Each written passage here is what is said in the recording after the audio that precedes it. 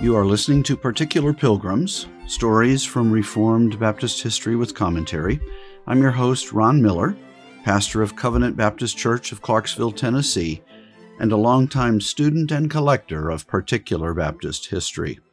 We're on the Man of God Network, brought to you by Covenant Baptist Theological Seminary. In his sermons, Samuel Medley directly addressed the unconverted. He is sometimes presented as a high Calvinist, and perhaps he was of a sort, although I don't think we have enough sermon material to make that judgment. Being limited to only 2 specimen sermons is inadequate. But what is clear from those 2 is that he did not ignore those outside of Christ. In his association sermon preached at North Wales in 1779, he deliberately speaks to the lost several times. Listen in as he calls them, while extolling what he called God's sparing goodness, that is, his long-suffering towards sinners. Ye poor Christless sinner, may you bless God for sparing goodness, that you are yet out of hell, and may a sense of this lead you to true repentance, so that you may bless him for Christ and salvation to all eternity. This presentation of the need and hope of salvation is not in the form of an offer, but it was obviously Medley's sincere hope and desire that those outside of Christ would enter into his salvation. And it's not stretching this portion to characterize it as a call to them to repent. Now here's a longer selection from the same sermon. Remember, the place preached was an association meeting. So there's a large gathering of people here. There's an application made from that in the quote. To poor, careless, Christless, impenitent sinners. Ah, poor souls!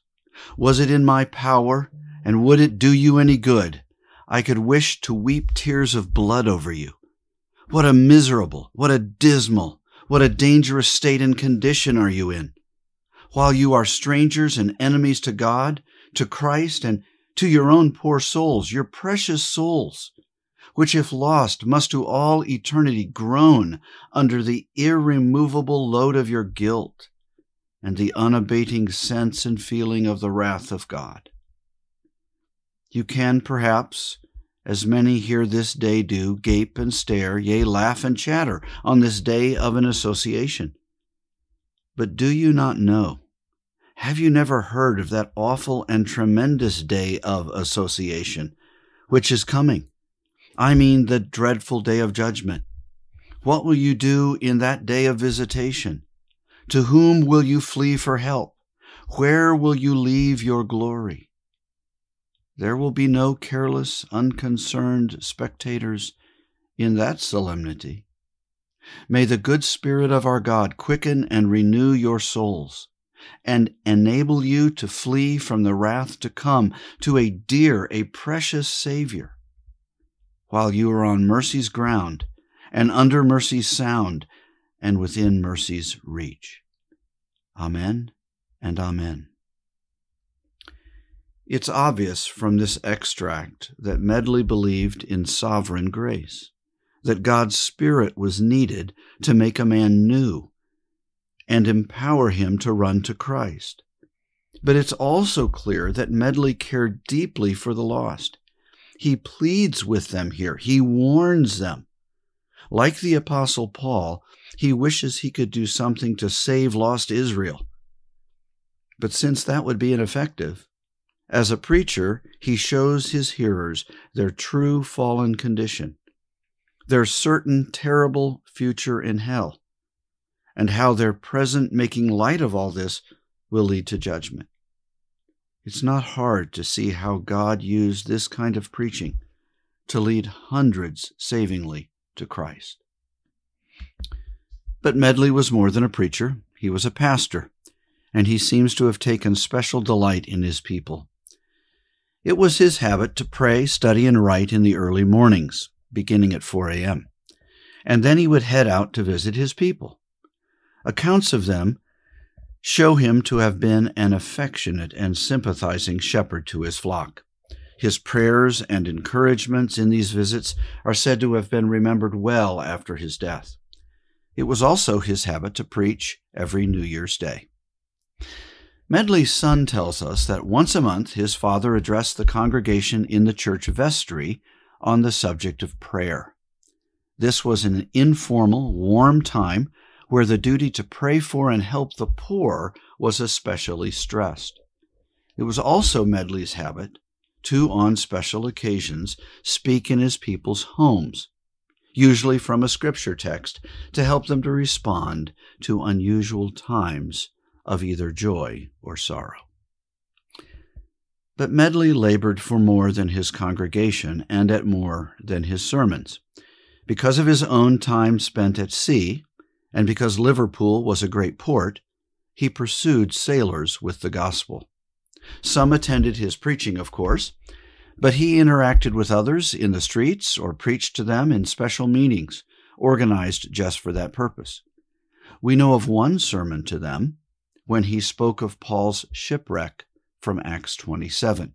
In it, he warned the men of, quote, a greater shipwreck, a greater deliverance, and a greater mercy of being saved from sinking into hell.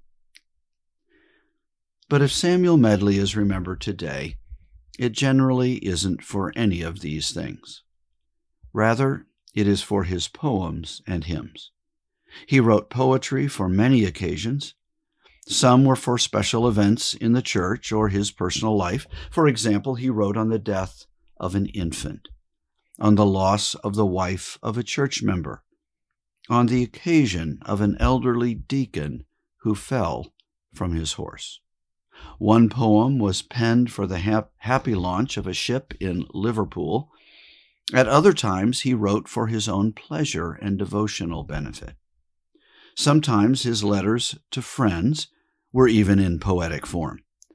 Some of these were as seemingly trivial as a thank you for gifts of food. His biographer, Benjamin Ramsbottom, mentions that he once received salted fish and 12 bottles of cider from America.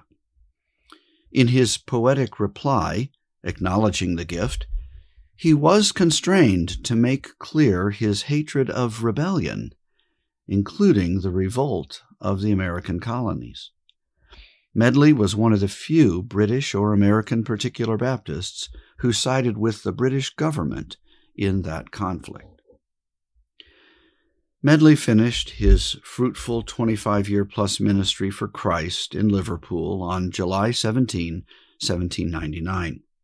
His death was a slow and painful one, coming by what was then called dropsy. Today we would call that edema. It's the abnormal collection of too much fluid in the body. Heart failure is often the cause, but several other conditions may lead to it, including liver and kidney failure. Because his death came on over months, he spoke when he could to his family and friends.